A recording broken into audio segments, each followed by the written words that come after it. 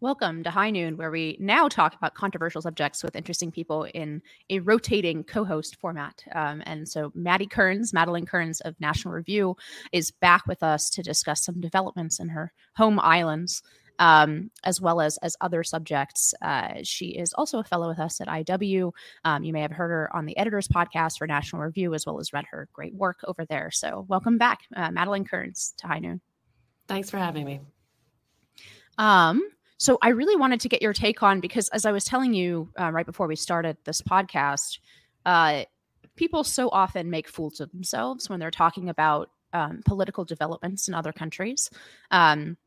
So it is especially good to have you on this week to talk about the firing of the Home Secretary, Suella Braverman, in the UK, apparently over over an op-ed that she wrote calling out a double standard in police enforcement between the enforcement that has or has not been wielded against pro-Palestinian demonstrators, very large and sometimes borderline violent and definitely hateful demonstrations in the UK over the past 4 weeks. And then on the other hand, this very aggressive enforcement against people, for example, who are holding the UK flag, right? Who are these counter demonstrators, and pointing out that there's a unacceptable double standard there. That op-ed apparently got her into all kinds of trouble, which culminated in her getting sacked, as you say, over on that side of the pond.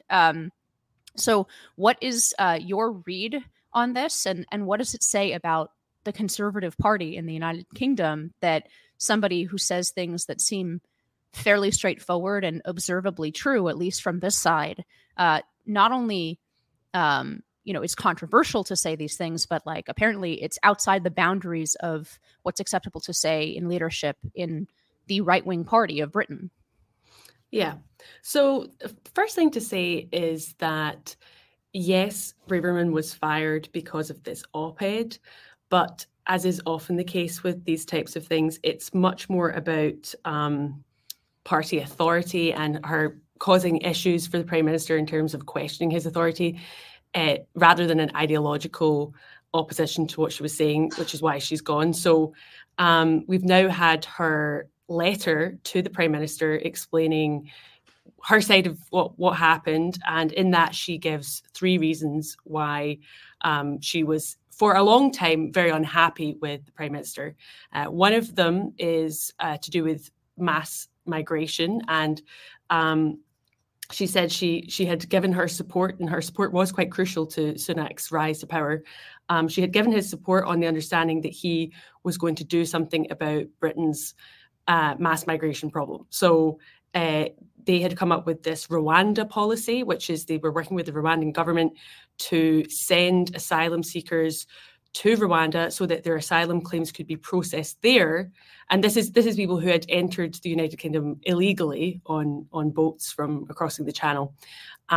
Very, very controversial policy, but actually in the history of dealing with the migration issue, it's fairly normal for a country to want to have things processed outside of its borders and then actually be able to make a decision, because obviously, as we know, it's very difficult once people are here to then deport them, and the UK has had a huge problem with that. So the first thing she was dissatisfied was that the Prime Minister had really failed to come through on any of his promises with regards to that. They're now waiting a Supreme Court decision. Braverman articulated in her letter and gave a sense of what had been happening behind the scenes, that the Prime Minister is just completely unprepared. Either way, whatever the Supreme Court decides, the UK Supreme Court, he's left the country kind of unprepared on this key issue of immigration. The second issue that she spoke about was this issue of response, and you've articulated it yourself, but this response to October 7th. And there's been quite terrifying scenes of anti-Semitism, these massive protests. And, as Home Secretary, police enforcement is part of her remit, and she's been trying to address this. She also has skin in the game. Her husband is Jewish. He lived in Israel for some time. And she feels that the Prime Minister has been weak on this issue. She actually uses the word weak, so she doesn't hold back. And I think what happened with this op-ed is she wanted to point out the really disappointing double standard of the police, but also just failure of the police to enforce the law as it stands. So the glorification of terror in the United Kingdom is a criminal offence.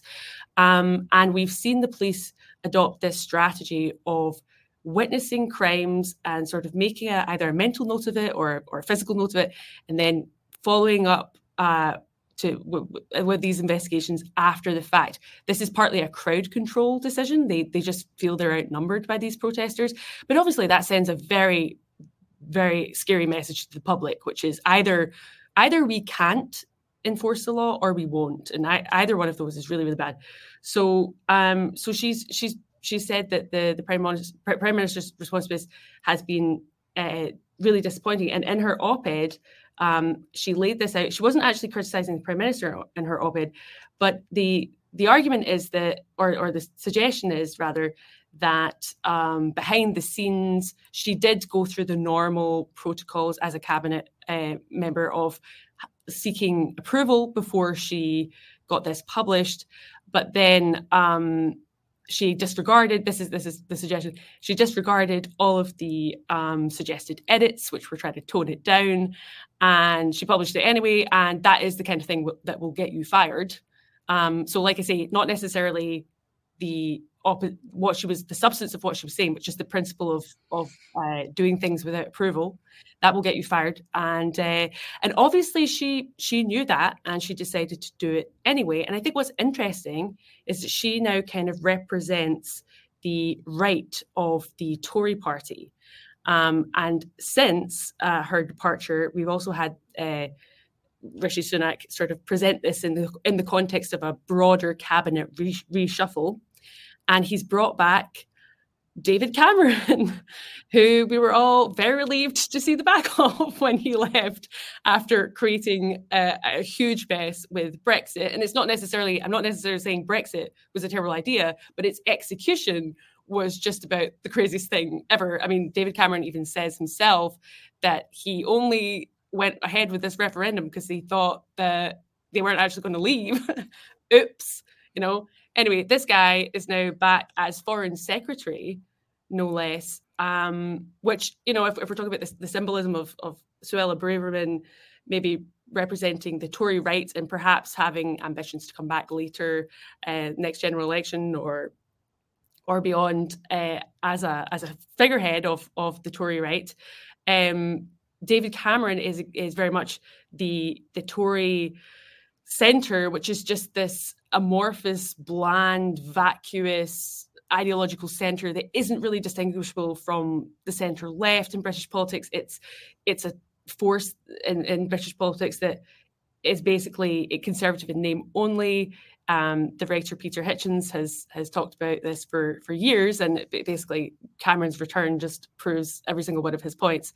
So anyway, the short answer is that Suella Braverman's firing shows that the centre is in charge of the Tory party, but the centre cannot hold.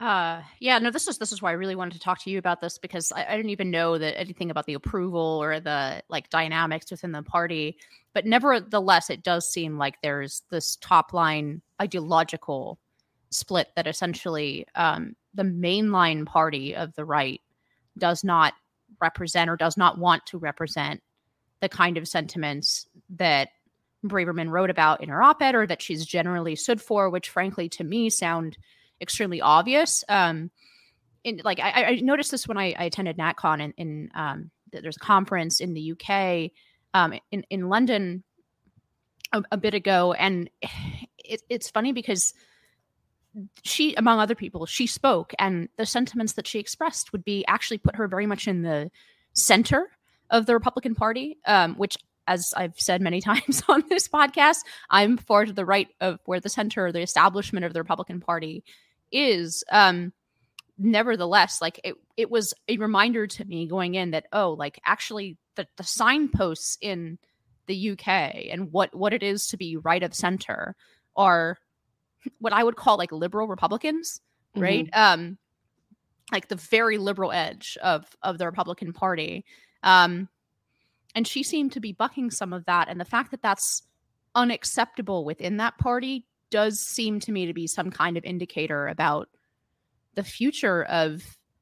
Oh, let me ask you this: is this, are the sentiments that she articulates, for example, about mass immigration, or about the enforcement of the law, or, for example, some of her very strong condemnations of multiculturalism as opposed to multi-ethnic republic in the UK, or I guess you guys aren't really quite a republic. I'm used to using the the American formulations, right? Let's say a multi-ethnic democracy with a monarchical element.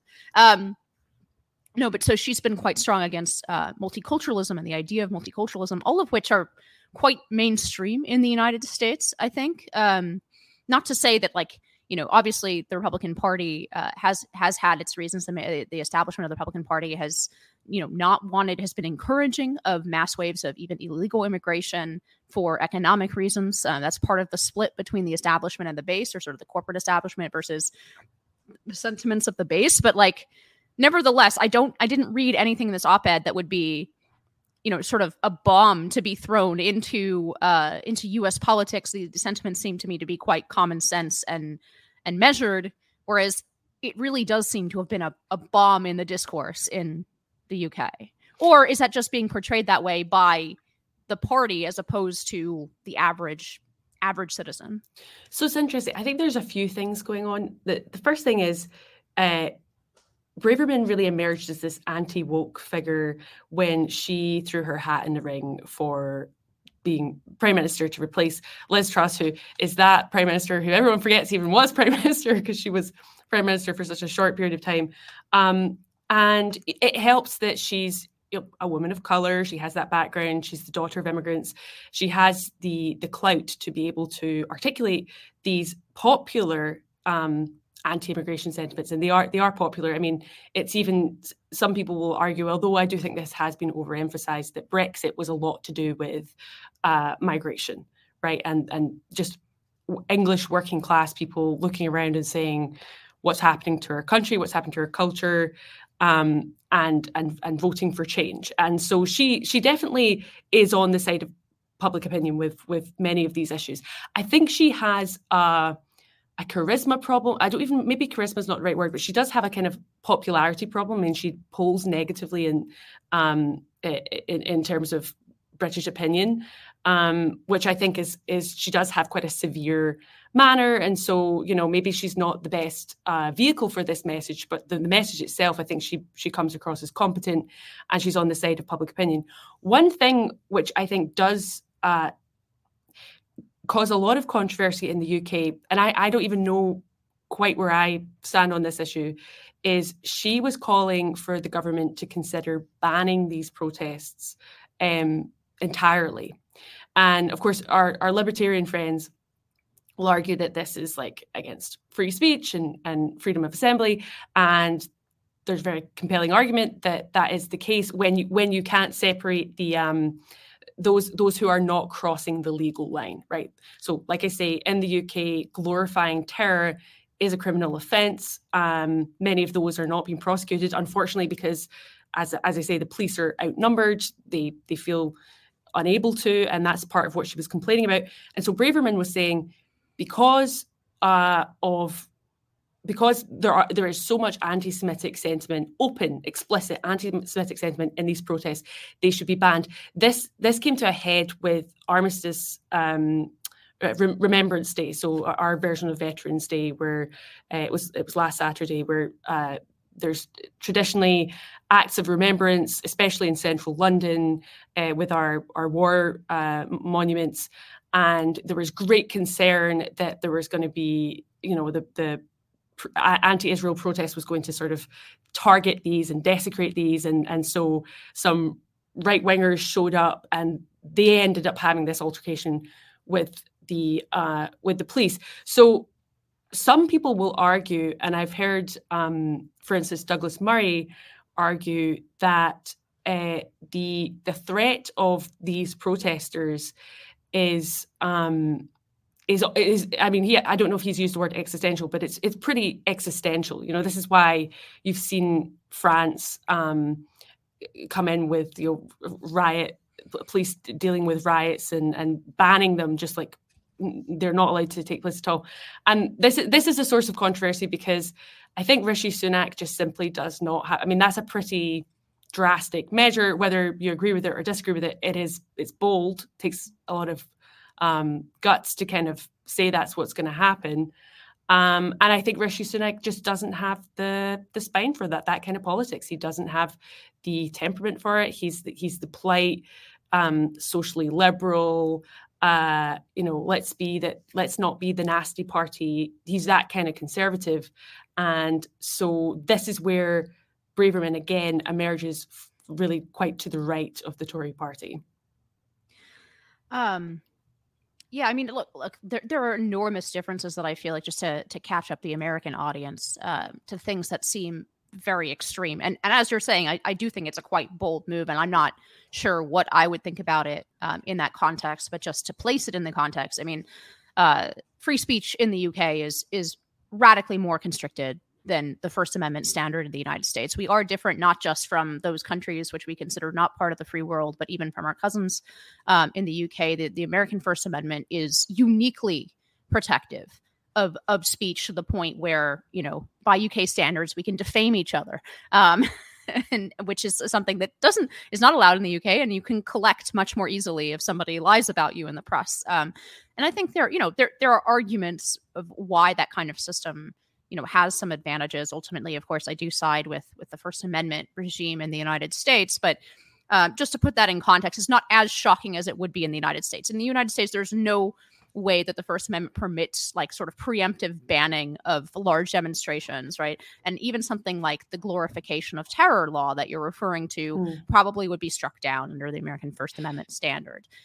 So there is that sort of like different development of the freedom of speech, which, the freedom of speech that our founders referred to is one that was developed in, through Anglo-American law. So these are not like wholly separate concepts, but nevertheless enshrined a much like higher standard in the United States and written down the higher standard in the United States. If I could just come in there as well, is that you're absolutely right to like put it in its context. And the other key bit of context here as to why there's a double standard going on is that Britain does have quite far-reaching hate speech and even hate incident. These are non-criminal recorded incidents that the police pay attention to, and the criteria for that is like very subjective and very, very problematic. I hate using the word problematic because it's so abused, but it is right in this context.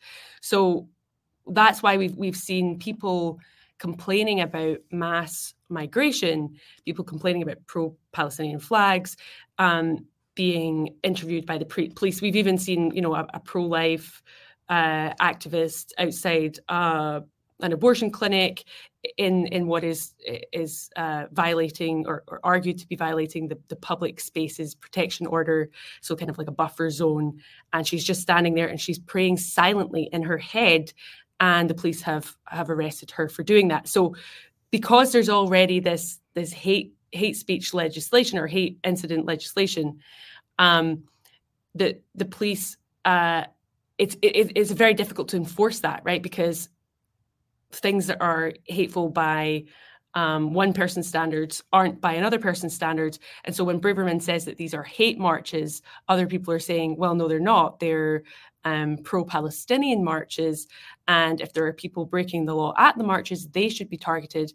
But it's a bit of a mess. I mean, I'm not advocating this system, but given this is the system, it's fair to note the double standard.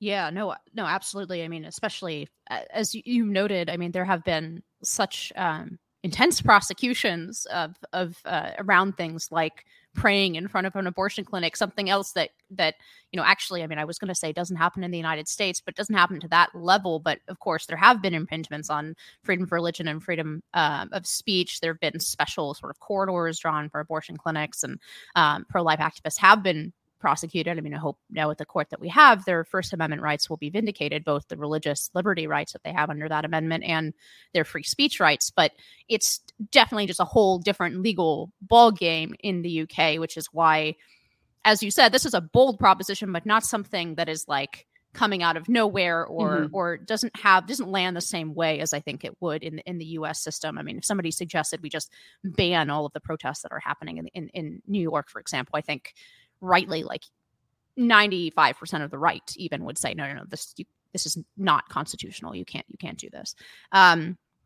It does bring up something more existential, though. I have to say, when I see the videos of, as bad as the protests have been in the United States on this issue, when I see the videos of the bridge in London, right, just with hundreds and hundreds of thousands of people, and with signs that are overtly advertising their hatred of Jews, but also like overtly advertising sort of their allegiance, their ethnic allegiance in a way that is scary, and their ethnic and religious allegiance in a way that's scary.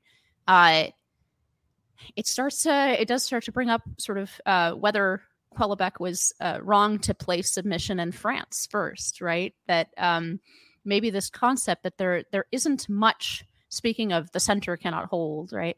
That there isn't much in the UK, just as, and this is where I find it sort of an advanced warning for the United States. There isn't much that they're willing to assert about their own identity, and so it's very difficult when confronted with people from totally different civilization, don't have those kinds of self-flagellating feelings about their religion, their background, their righteousness, in sort of in standing for the world that they want to see, as horrifying as that is to people in the West. I mean, what does a center right in Britain answer that kind of certainty with? I mean, I hate to be despairing about the situation, but well, you are a refugee here in our country. I know. Well, exactly. I don't know. I mean, perhaps 10, 15 years ago, we could have let the Tory party die, right? And it out of its ashes would have emerged this genuinely conservative party that was patriotic and pro-family and willing to make the kinds of moral stands that you have to make to address this problem, which as you say is existential.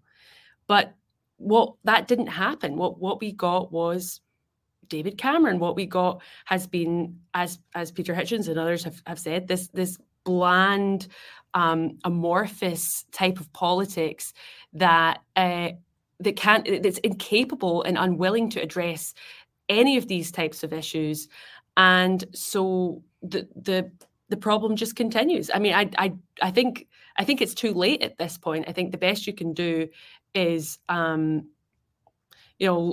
your life the best way you can, and stand up for the freedoms that we have, and try your best to elect politicians who are the least worst option. But that's not really a great long-term strategy, and I think that's why European civilization is dying. We also have a demographic problem. Obviously, you guys have that in the US too, but I mean, just in pure demographics, it's not going to be the same country in a couple of generations. Yeah, I mean, look, as much as the right makes of our demographic problems in the United States, I just don't see them as at all comparable, in part because, I do think there are political transformations that are at least in part caused by a large wave of migration from Mexico and then further into Latin America and South America. But at the end of the day, the sort of cultural or civilizational gap there, we're talking about people who have maybe a reflexive, they're not particularly political to begin with. And then when they do have political instincts to the left, it's more like this kind of reflexive socialist instincts sometimes, which is, when people say demographics are destiny, I look at the last few elections in the United States, and I think that's too strong. It is, and I get a lot of heat from the right for saying this. I actually see more in America the overwhelming power of American assimilation, and the question is, to what? right? I look at the children, the first generation of these immigrants, and I worry about what they're learning in American schools more than I worry about what their sort of instinctive politics are from their homelands, even though that is a problem. But I guess I find it a problem, but not the kind of existential problem, in part because the gap between, Mexican Catholics coming over the border, as different as they are from sort of the Anglo-American tradition, there's no comparison to, North African Muslims coming into the UK in those kinds of comparable demographic numbers. We simply don't have that kind of demographic mix of the immigrants coming to the United States. Now, maybe we will if we continue to be lackadaisical about it. But I don't think the problems are quite comparable in terms of their existentialism for that reason. But it almost sounds like the last value of the last sort of British value that's actually affirmatively supported by the British center right is politeness, right? Yeah. In the face of this sort of superficial idea of decorum and civility that, I mean, if you're at the point where the police are afraid to enforce the law, let's leave aside the second possibility, which is they don't want to. Let's say at least part of this is because when you have hundreds of thousands of men marching in the street, that, the poorly armed police of London are just not a match for that kind of aggressive display of power. I mean, that does not augur well for a Britain that looks like Britain. Yeah, I mean, the reason that the police, I think, would rather, go arresting, as this actually happened, like an autistic teenager who says that the policewoman looks like a lesbian. That is just easier. It's an easier job. I definitely, given the choice between the angry mob shouting "Death to the Jews" and the autistic teenager who said I look like a lesbian, I would so much rather take on the teenager. Like that. That sounds like a job I can do. We also don't have like a Second Amendment tradition in the UK, which again we could open like a whole can of worms about that and the pros and cons of guns. There's obviously a lot of cons with guns, but the police really don't have a huge amount to defend themselves other than being, policing people by consent and having this consensus. And you're right, the one thing that we've retained is a consensus around politeness and not hurting people's feelings. And that has become almost pathological and self-defeating because we've created a whole framework of legislation to deal with people being basically rude to each other, which is not only insane in terms of basic freedoms, but it's also just a huge waste of time and resources. The problem with multiculturalism is that it's not achievable. You can't have contradictory cultures living harmoniously in one country. You have to have a unifying narrative. You have to have some common theme. And without it, what will happen is the most dominant one will assert itself. And obviously we've seen this anti-Western turn. We've seen it in universities. Obviously it's very prominent here in the United States, but it's happening in the UK as well. Anti-colonialist, this sort of self-flagellating, self-hating ideology that that goes hand in hand with enemies of the United Kingdom, enemies of the United States who genuinely hate us and wish we didn't exist. They're mutually cooperative.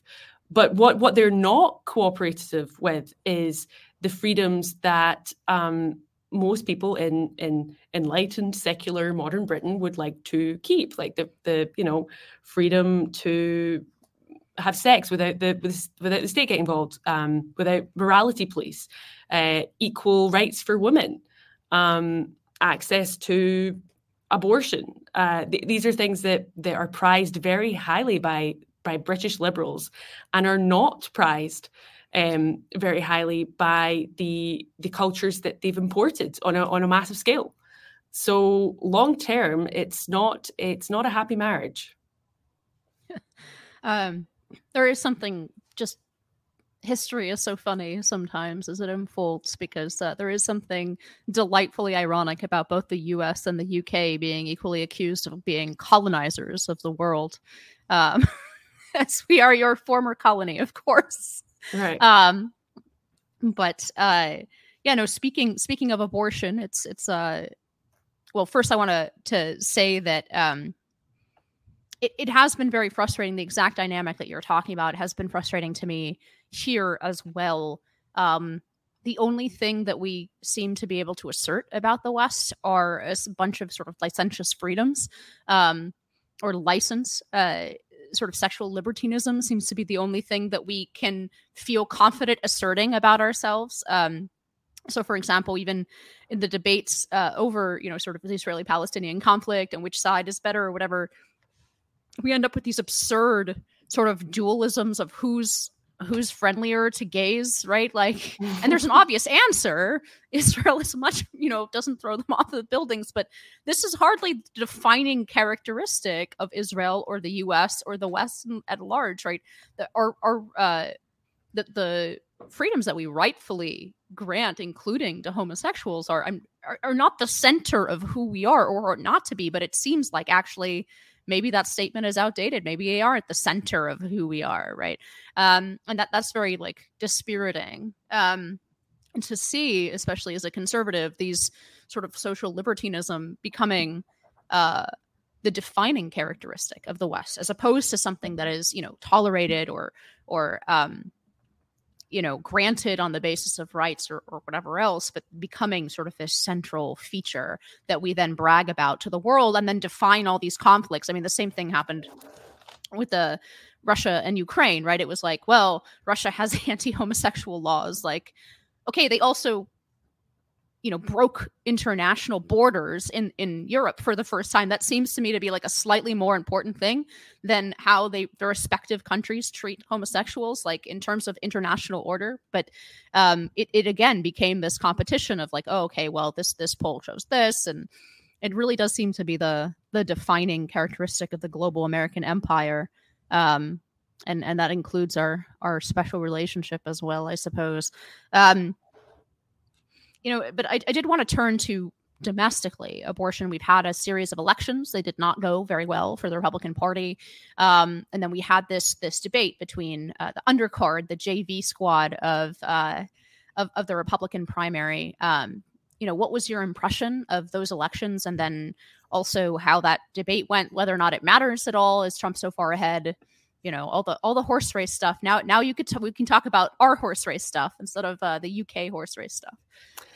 Yeah, so the election it didn't go well for Republicans. I think it went about as well as a pessimist like me expects it to go. But I don't think it was a reason for despair either. I mean, like if you look back to 2015, Republicans won 2 governors' races and lost one. And this year, Republicans won 2 governors' races and lost one. And obviously, that nobody was feeling that great after that election in 2015. But as you remember, what happened the following year, there was a recovery. So it's not necessarily a prediction of how 2024 is going to go.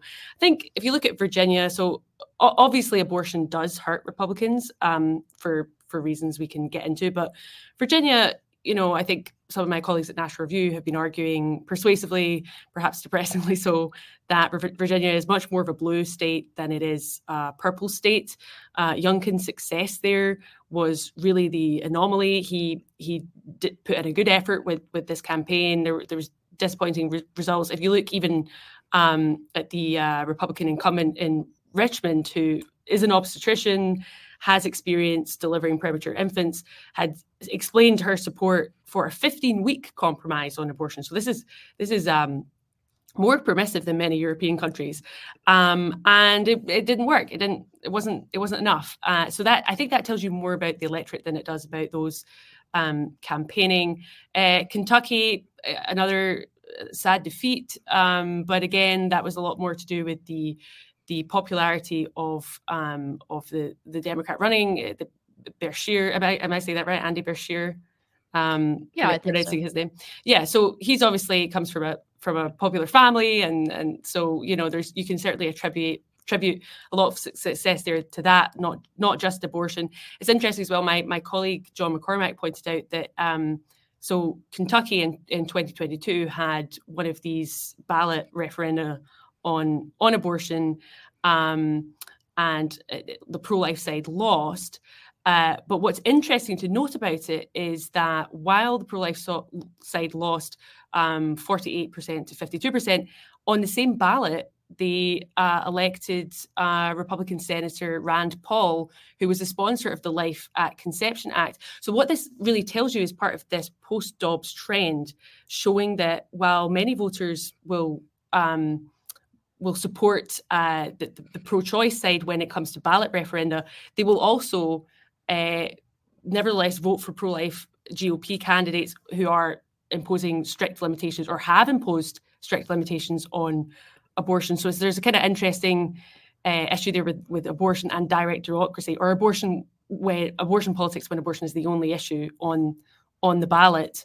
And then obviously the worst crushing defeat from the pro-life side was what happened in Ohio, which was kind of a repeat of what happened in Michigan last year. So you had really just a very extreme pro-abortion agenda, much more extreme than, again, European countries or where the American public actually are on the issue of abortion, which is they support it, broadly speaking, in the first trimester and want it banned afterwards, with exceptions, the usual exceptions.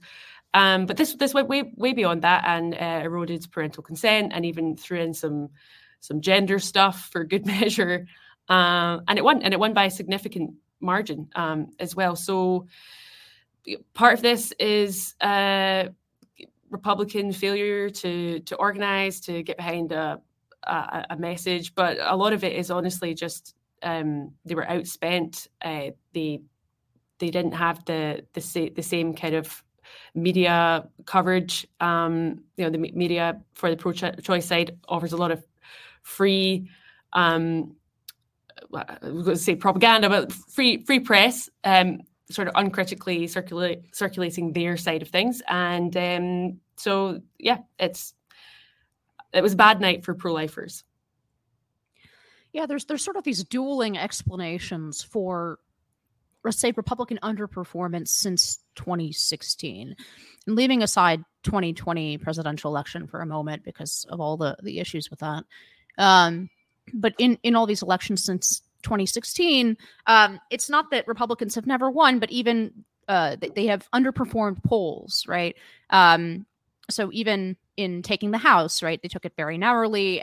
There were a lot of polls indicating a red wave, right, in the 2020 midterms, and that did not materialize except for, importantly, in Florida and in New York. Those are the two places where the poll swing of something like 15 to 20 points actually became a reality. Obviously, very, very different baselines, political baselines in New York and in Florida, but those are the two places where a Republican wave actually happened. But otherwise sort of disappointing. And there seems to be a lot of these dueling explanations for this. One, of course, is that this is Trump's fault, right? That MAGA Trump associations drag Republicans down with suburban voters, with women, especially in a place like Virginia, and that free of the Trump image, then generic Republicans would perform better. And people point to polling showing like generic Republicans doing very well.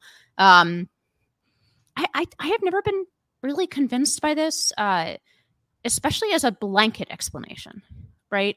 So it seems to me extremely unlikely that Republicans in Kentucky are pulled down by their association with Trump. Like, Trump is enormously popular in Kentucky.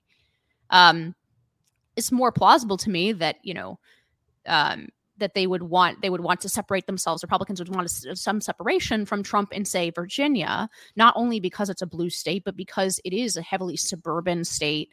It does have a lot of those voters that who are not pleased with Trump for a variety of reasons, right? So that explanation, I'm not totally dismissing it. I can imagine it coming into play in a place like Virginia, but the way that it's being thrown out by like establishment types is sort of a blanket cover for the GOP's repeated poor performance in off years and in midterms seems to me an excuse. Like, you already don't like the guy, and so this is like a reason for you to continue to dislike him. And when, of course, there are voters that were added to the party by Trump as well. So he's unpopular with some segments of the Republican Party. He's obviously very popular with other segments of people who have joined the Republican Party. And that's really has been more my read on these various elections, and less in any individual instance than the general Republican underperformance. And the sort of conventional wisdom for a long time is that the Republican Party was going to overperform in off-year elections and in midterms because it had dedicated voters, older voters, people who were really, sort of high information voters. They were attached to the party and to politics, and that actually mass turnout benefited Democrats, right? You can see that in the way that the two parties have positioned themselves, for example, on mail-in ballots and 1,000 other things, right? The assumption has been mass turnout helps Democrats. Off year and elections that favor people who are very, very attached or feel very strongly or very consistent in voting, right, favor Republicans. I'm kind of starting to come to the conclusion that we may see those two things flip. And that the voters that Trump has brought to the party are very disconnected from politics. They're very suspicious of politics. They're very down on both parties. They have weak connections to party institutions for many good reasons, I think. And there's obviously this cult of personality around Trump himself that other people can't duplicate.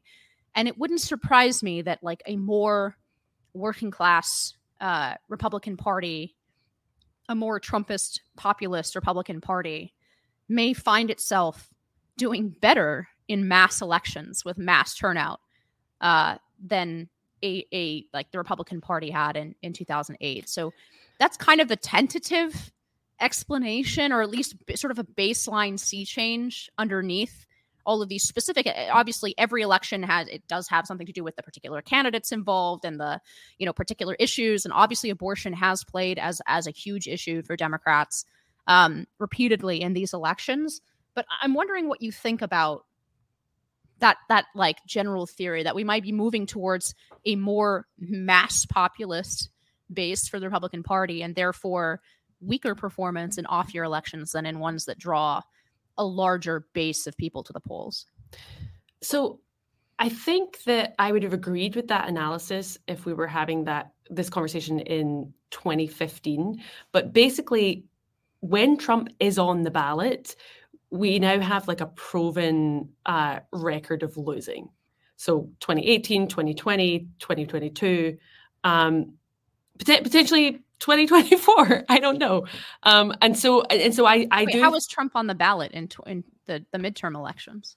Well, when he's sorry, not in 2022, 2020 with in Georgia, but I think the issue is that I can't remember which of my colleagues said this, but it's like we can afford like the baggage of like one issue, and some will make the argument that Trump is baggage, and certainly you can look at the defeat, Biden's victory as evidence of his ability to lose an election, and others will say that abortion is the baggage, and I think Trump has definitely moved very strongly to arguing that abortion is the baggage issue. So I don't know. I mean, could Trump win 2024? Yes, but I think it would depend on that has a lot to do with the weakness of Biden. We had an article in Politico written by somebody who I think is sympathetic to Biden and basically saying he's not fit to do the job. I think this is the general consensus among Democrats right now, is that Biden is actually incapable of doing the job. And so, yeah, I think Trump could win, but I think that's much to do with the the circumstances that we're in, as opposed to like merit to the man himself. I mean, look, I haven't, I certainly don't have any like instinctive desire to defend Trump on a variety of things. But I mean, so some evidence for the theory that I'm pushing is that the post, whatever you call it, after polls, what do you call those? Like the the polls they take of people who have walked out exit of polls. The election, exit polls, right? Yeah. Showed a +2 Biden electorate, which is obviously not where Ohio has been, not just in 2020, but in 2016. And it seems, and in statewide elections where the governor's been, whatever, like it seems like it's a solidly 8 to 10 points Republican state now, as opposed to being a real swing state and bellwether the way it was in 2020 or in 2000, right? And so, like, if you have a Biden electorate coming out in Ohio, I think it's less likely that there's been a 12-point shift or more, right, in the underlying preferences of the electorate, and more that either abortion draws a very Democratic constituency out, or exactly kind of and both could be true, the reverse of that abortion plus like generic down ballot Republicans does not draw the Trump coalition to the polls.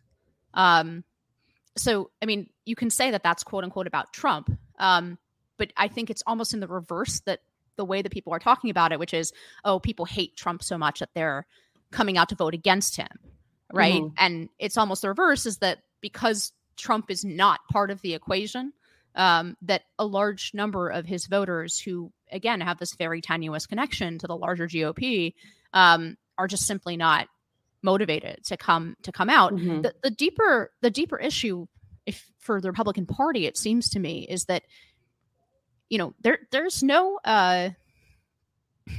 there's nothing about this situation that makes it inevitable that these two coalitions are compatible with each other, right? The sort of mainstream GOP coalition that includes quite a few what we would call like establishment folks. And I do think the rise of Nikki Haley is a reminder that, you know, these folks are still out there. They're a minority in the Republican Party, but people who really liked Mitt Romney and really liked John McCain, right?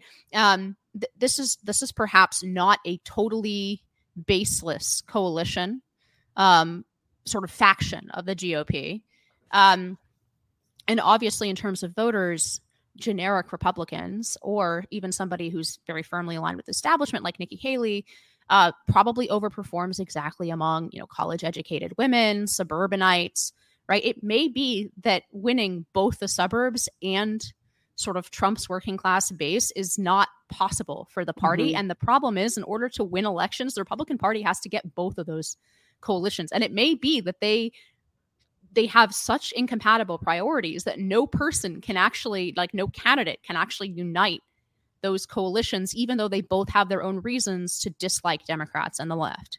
Do you think, I think that's very insightful. Do you think that two candidates on one ticket representing both parts of that coalition? I'm trying to think who this combination this winning combination would be, but do you think that could solve that problem?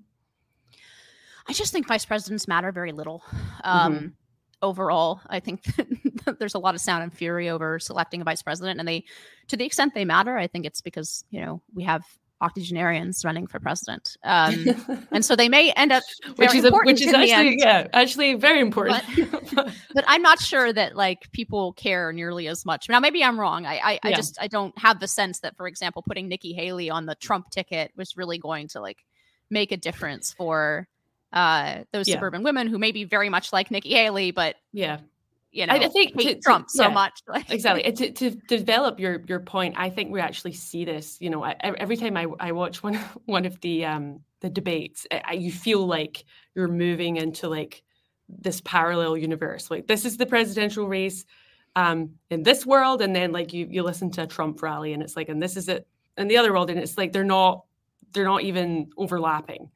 And I thought that was obvious as well with the last debate, with the emphasis on foreign policy. There's a huge emphasis on foreign policy. There's obviously benefits Haley, because this is her area of expertise, but also just conviction. and with debates, how you say something is sometimes as important as what you're saying. And I think that like DeSantis still can't quite figure out what his line on Ukraine is and how he can deliver that. But I did the whole time I was sat there, I was thinking, what does your GOP voter in Middle America like want to hear about at this debate? Is it primarily foreign policy, or is it some of these other issues that aren't getting as much time? Which is kind of to your point that there's a major disconnect. Yeah, it's funny. It's kind of, this has always kind of been clear to me about it on a gut level about where American voters are on foreign policy. One, that they, unless there's something really, and this might be one of those times where the world seems so on fire that foreign policy raises in the average estimation, although I still think, overwhelmingly it's going to be beat out by things like the economy and cultural issues and domestic stuff. So one, that the average American voter thinks very little about foreign policy, I think in part because we are a geographically blessed country with giant oceans on either side of our massive landmass, with a friendly neighbor to the north and a pretty friendly neighbor to the south, at least by sort of global conflict standards. Right? We're not worried about Mexico going to war with us. So invading us, maybe. Going to war with us, I don't know. But these are geographic blessings that have largely insulated America, and then that coupled with obviously post-World War II position of America as overwhelmingly dominant power in the world have made it so that foreign policy is maybe, we're able to ignore foreign policy and make mistakes in foreign policy. We have a much bigger sort of leash to make those kinds of mistakes. And Americans probably are right to assume like, okay, well, does the foreign policy that we take really affect my direct life? As much as important as foreign policy is, I think it's kind of hard to conclude that, like, for the average voter in Ohio, right, that life changes very, very much based on foreign policy changes in America. So I think that's one obvious truth that just like on a gut level, I always understood that there's a short American attention span on foreign policy, right? They tune in, something big happens, they tune in, they have instincts about it, and then over time that interest bleeds away. And it's maybe it's part of the problem of conducting a consistent foreign policy as a democracy. There's maybe some deeper issues there, but that's always been kind of clear to me. And the second thing that's always been clear to me is that people claiming to speak for these broad foreign policy sort of strategies or traditions are really talking about divisions within elites, and that the average American has sort of what Walter Russell Mead called Jacksonian instincts, which is we perceive someone who's our enemy. They're actually quite aggressive when they do perceive somebody as their enemy, and they're willing to support like the Moab, right? But that they lose interest in protracted conflict, that they're not interested in sort of this sort of empire administration that even somebody like I probably thinks is necessary for the United States. So anyone claiming to sort of have this grand theory of what the American people think about foreign policy, to me, has already lost some amount of credibility when it's clear to me that Americans are neither neocons on foreign policy, nor they're not isolationists. They're not even sort of in the paleocon tradition of a real, or even somebody like JQA, right? John Quincy Adams, right? That Americans have these instincts about like, we don't like these people, we can drop bombs. Like, and so anyway, I've always felt that these battles are too unified into theories rather than an instinct on this particular thing or that particular thing, right? And I agree with your assessment, by the way, of DeSantis, that he has not articulated an actual theory, and that bothers me. I think he has looked quite weak on it, and not even weak in terms of facing the world, but weak as a candidate for not being able to articulate something strongly. But it's equally clear to me that I don't know that like that's going to matter for Yeah. for voters. I think there are probably a lot of other reasons why Ron DeSantis is not taking off in the way that many people like me or sort of people who scribble on the right hoped that he would. But I don't know. What do you think about then if we did have this debate that was focused on foreign policy? Do you think that Nikki Haley's articulation of what is essentially an establishment Republican, now derisively called neocon foreign policy, let's say something that is closer in line to what the Bush administration stood for, do you think this is very unpopular within the party? Because Trump, in one of the big bomb throws that he did in 2016, right, was to criticize Bush over these things, sometimes in very unfair ways, like about the lying us into Iraq, but also in a way that the Republican Party establishment had not reckoned with how unpopular the Iraq and Afghanistan wars were, et cetera, et cetera. So, what's your feeling? Because that's all it is at this. What's your feeling about the way that this kind of Bush foreign policy is received by Republican voters at this point?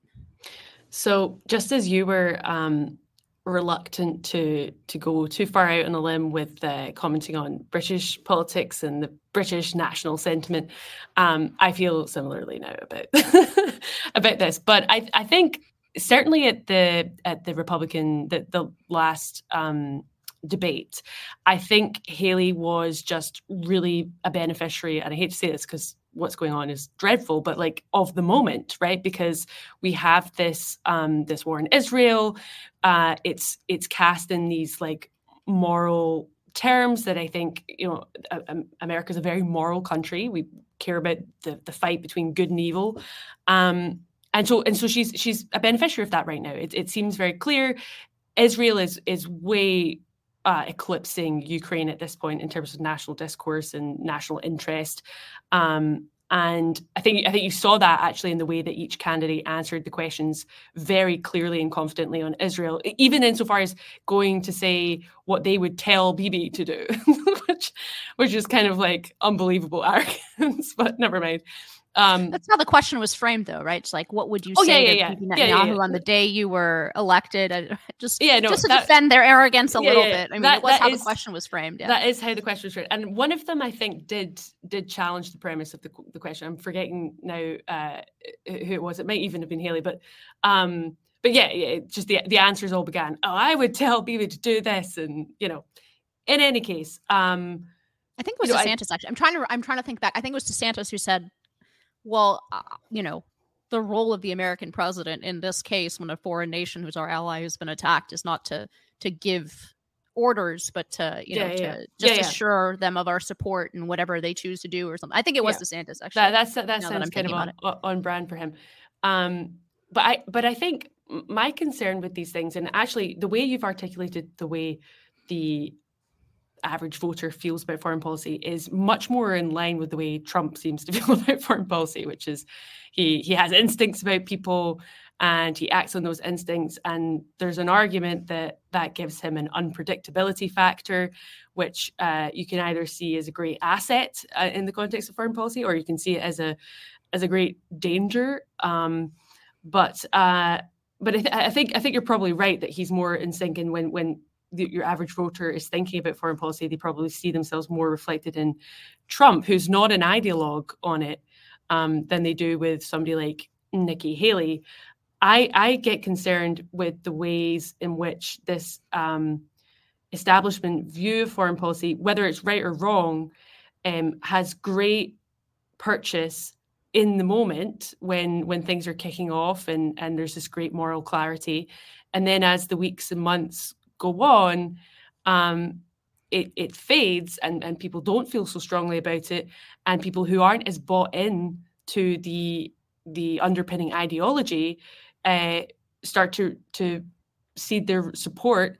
And you end up in these awful situations like what happened basically in Afghanistan with the Afghanistan withdrawal, where you end up making arguably more mess because of the nature of the intervention. So, I mean, I think you would have a better sense than I would about how Americans generally conceive of this, but that would be my 2 cents.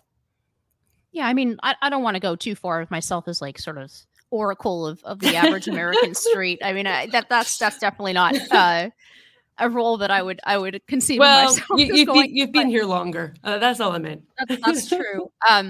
Something that really I was reminded of during the Trump administration so strongly, or not even reminded of it, but as somebody who tends to be, to think of the world as a series of clashes of ideas more often than not, and reminded of the embodied nature of what foreign policy actually is, which is a bunch of men, usually, not exclusively, but usually sitting in back rooms, judging each other and each other's strengths and trying to predict what each other is going to do.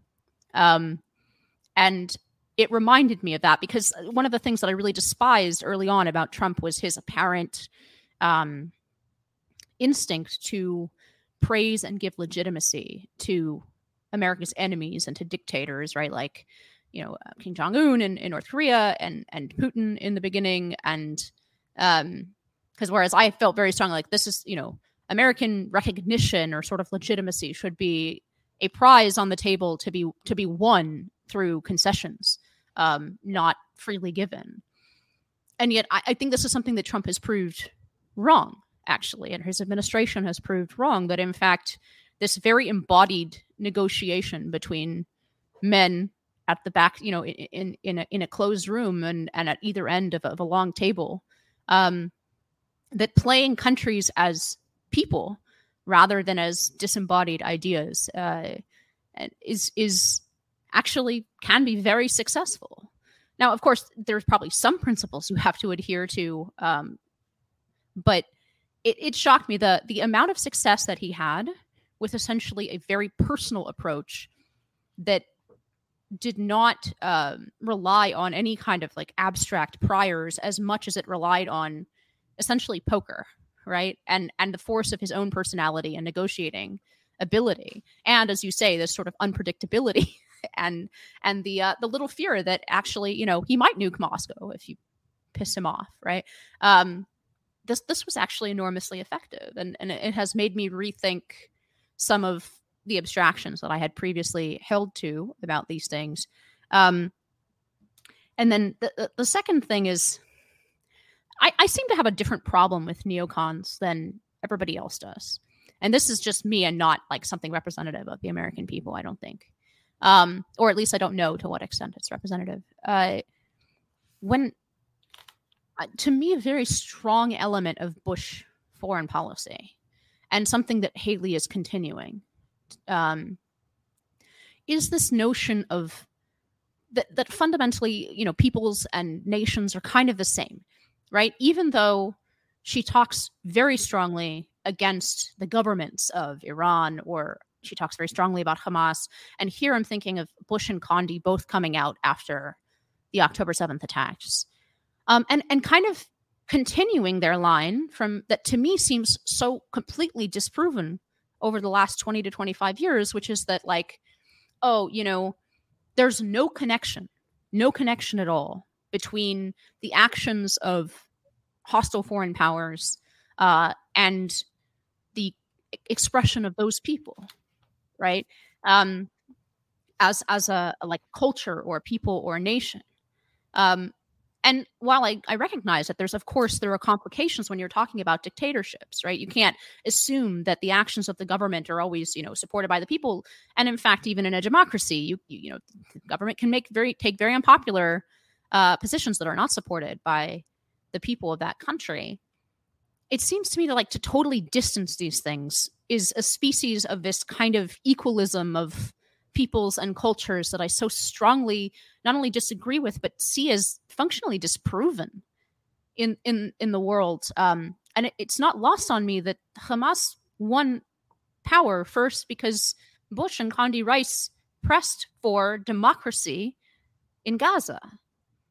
Because on this recognition that all peoples are sort of equally desirous of or ready for a democratic form of government, this kind of equality principle among nations and peoples. And this, to me, is what has been disproved. Not like maybe it was right for the U.S. to go into Iraq, maybe it wasn't, right? It had high support for a reason at the time. But it seems to me that to the extent that we can learn anything from the last 20 years about the failures in the Middle East, it's not that we should never bomb Afghanistan, but that we should never attempt to construct a Madisonian democracy and assume that this is something that people around the world see as their ambition. And so to me, that's the sort of arrogance of this. And I didn't necessarily get substantially less sort of, if you think of foreign policy as being more aggressive or less aggressive, it affected my understanding of our aggression less than it affected my understanding of what's a stupid goal, right? And a focus on, okay, what's our interest? What's accomplishable? What can we do? And these seem to be very questions that are tied to facts and individual situations and an assessment of whether a given people or a nation, the kind of assessments that I guess are, to bring this full circle, that Suella Braverman cannot write about in the newspapers of the UK, right? So in other words, my objection seems to have been different than other people's. I think there's a lot of people in the Republican Party that learned from those failures, at least in this elite tier where people argue about grand theories of foreign policy. It seems to be like the United States cannot, we need to withdraw and take care of ourselves and our domestic problems. I'm not convinced the world is going to allow us to do that in peace, but let's go with that for a minute. My conclusion from the last 20 years has not necessarily been that. It's just been, okay, the error in this thinking is thinking that people think like Americans or think like Brits or think like, anyway, the broader Western world, which does encompass, the space between Athens and Jerusalem, that we are the product of a very specific civilization, a very specific history, a very specific in America and in Europe, right? Christian history, that is, I don't like the word Judeo-Christian, I never have, but takes in some things, important ways, does take some elements from Judaism, but that there's more compatibility between Judaism and that civilization than there is, say, between Christianity and Islam, for example. But that's kind of what I took from all of this, rather than the failures of the last 20 years. And it's extremely disappointing to me to see somebody who is smart, like Condoleezza Rice, come out and say, there's no rethink of the fact, maybe we shouldn't have brought democracy to Gaza, that actually that just means Hamas. She's still on the same track. She's saying the greatest victims of Hamas are Palestinians. I'm not saying that every Palestinian supports what Hamas did. It's probably not. It's probably, 50 or 60%. It's very difficult to do polling, but to totally separate these two things as though this is some foreign imposition of something that has absolutely nothing to do with the ambitions of this particular culture and people, to me is not just naive, it's unforgivable after the last 20 to 25 years. Do you think... Sorry, that was a bit of a rant. No. But do you think part of it, though, is a response to the other side that talk in those terms and attempt to kind of engage in that debate? Because the same criticism could be made against those who are still calling for a two-state solution or saying there should be a ceasefire. And obviously by international law, a ceasefire requires both sides to agree. The idea that you can get Hamas to agree to do anything and then truly expect them to do it is beyond naive. So do you think part of it is that's the language of, like it or not, that's the language of international diplomacy now? And if you want to be taken seriously, if you want to not be written off as a bloodthirsty warmonger, you have to talk in these types of idealist terms? I mean, I think yes, and there is something that is part of the American tradition, and you kind of alluded to it when we first started talking about foreign policy, is in the debate, which is that, America does see it as itself as a moral nation. Now, how much that's true anymore with the transition of values domestically, I don't know, but sort of traditionally, there are still enough American voters who don't, we see America as a force for good in the world.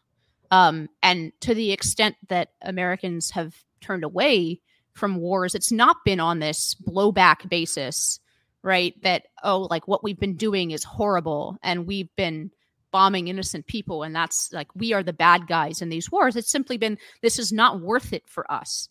It's not worth it to expend American blood and treasure in these places, right? And so that response to me is a very different one than, say, the Chomsky style, anti-Americanism, which is just reflexively saying, America is always the bad guy and our enemies, and that is a little closer to that kind of decolonialist mentality, right? That says that it's illegitimate for America to impose its will anywhere in the world, even if we have interests there, whatever our interests are inherently illegitimate, right? Because we're bad. We're a bad racist country, bad colonialists, or whatever it is. I hope and I believe that that's not actually a very common instinct among American voters. That to the extent that American voters are skeptical of our foreign entanglements, it's rather from the very natural thing, which is, we don't want to send our boys to die there. And we don't trust our leadership to make sure that their sacrifices are worth it. And that's something very worth considering, right? I may have not, sort of gone for very far down this sort of, I think it tends to make us more dangerous in some ways if we don't impress our interests and that on the global stage that there's a sort of abhorrence of the vacuum created by retreating American power. But I certainly don't dismiss that view.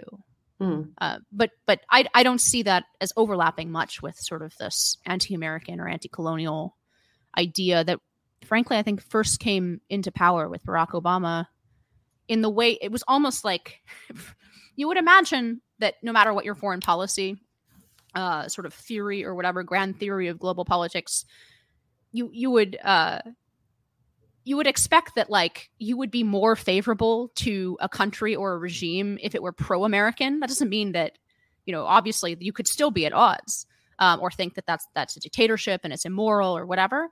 But you would think there would at least be a soft correlation between countries that like us and our favorable impression towards them in foreign policy. And Barack Obama almost did the exact opposite, right? Like the more anti-American he was in favor of sort of democratic revolution in all the most anti-American countries, overthrowing more pro-American dictatorships, and against intervention where there were anti-American dictatorships. You'd think both on the standard of sort of realpolitik and of being pro-American, you would think that there would be some correlation at least between those things, even if not perfect. But it was like, instead it was perfectly the opposite. That I think is probably but as with so many things, right? Maybe it doesn't matter what the average American thinks. Maybe it's more important what the foreign policy blob in DC thinks. Well, they're the ones with the power. I mean, it is interesting noting, especially because Obama's still out there making opining and saying we're all complicit in this. But it is interesting to note that the difference between him and Biden, because I think Biden has been so far, and against the contrary forces in his own party, he has been pretty strong on Israel.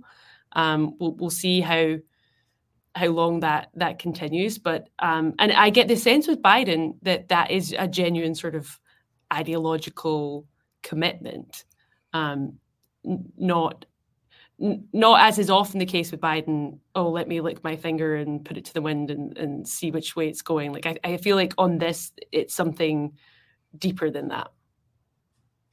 Yeah, I hope so. I think Biden himself, when he ran in 2020, described himself as a transitional figure. And I think both because of his age and because of the direction of his party, he's likely to be exactly that. But I guess we'll see. Madeleine Kearns, thank you so much for coming back on High Noon. You'll hear more from Maddie since we have this new format, and I hope to have her back multiple times and chat with her many more times. But thank you so much, especially for talking us through some of the UK politics, because it's always nice not to be a fool. Of course, my pleasure.